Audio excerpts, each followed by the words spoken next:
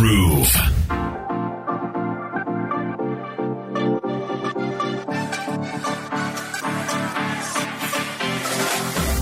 Now, there are stories you come across and you kind of just like, shudder because they're nasty and they just make you feel icky. Now, I don't know about you. If you're the kind of person who is squeamish about insects, for example, any movie that has all manner of squirming insects, and I'm speaking for myself here, or even a wildlife show or a documentary, when they show all these little, and they're in like a hive or they're covering something, I literally feel like my body is having some kind of reaction, right? But many other people are very cool with that. They have no issues with insects. I always laugh at the fact that I am not afraid of a rat. I'm actually not even really afraid of a crocodile unless my life is in danger. But you show me a flying cockroach and we have serious issues. I pretty much freeze. I can't move. I can't think.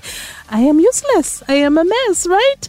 Now, for some people, seeing skin conditions, some really nasty skin conditions can make you feel that way. Maybe we're all human in that we imagine if it were to happen to us, especially when sometimes it's an infection that gets septic and, there's pus involved. I know, you're already feeling some type of way.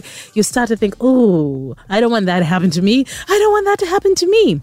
Now, if you happen to have a beard, and I'm speaking to the men, or to the ladies, if you happen to be dating someone with a beard, please talk to him and make sure that he keeps his facial hair clean. Now, many a time we've talked about grooming on this show, and one of the gentlemen that I had on the show on the Groove Cafe, who's running a mentorship camp, was talking about speaking to young men and talking about grooming, about not only keeping their body clean, but how to present themselves. And if you are to grow a beard, to make sure that you groom it properly.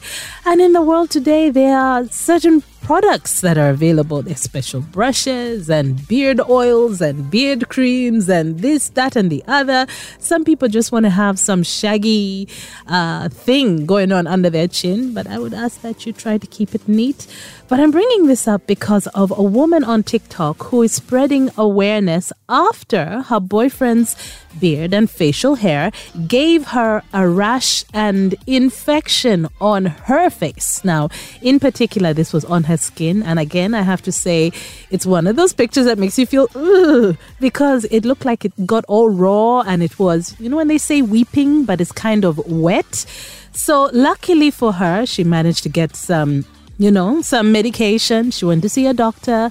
They gave her antibiotics and she was able to get rid of it. But the thing is, she traced it to her boyfriend, her Australian boyfriend, who has a beard. But the doctor said that her boyfriend's beard, it caused the irritation on her face because the stubble cut her skin, and because of the natural bacteria on the hair, it ended up creating this rash that spread all over her chin. So at some point, it got a little bit crusty. I guess that's when it was starting to dry, but that was the wetness that was coming out, and she had to wear a bandage. And eventually, she came out and talked about it and said, well, it's because of her boyfriend's beard.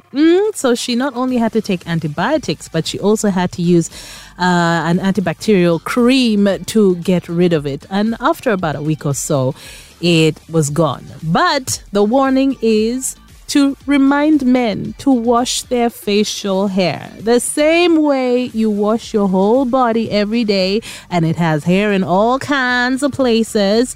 You need to wash your beard too. So please do.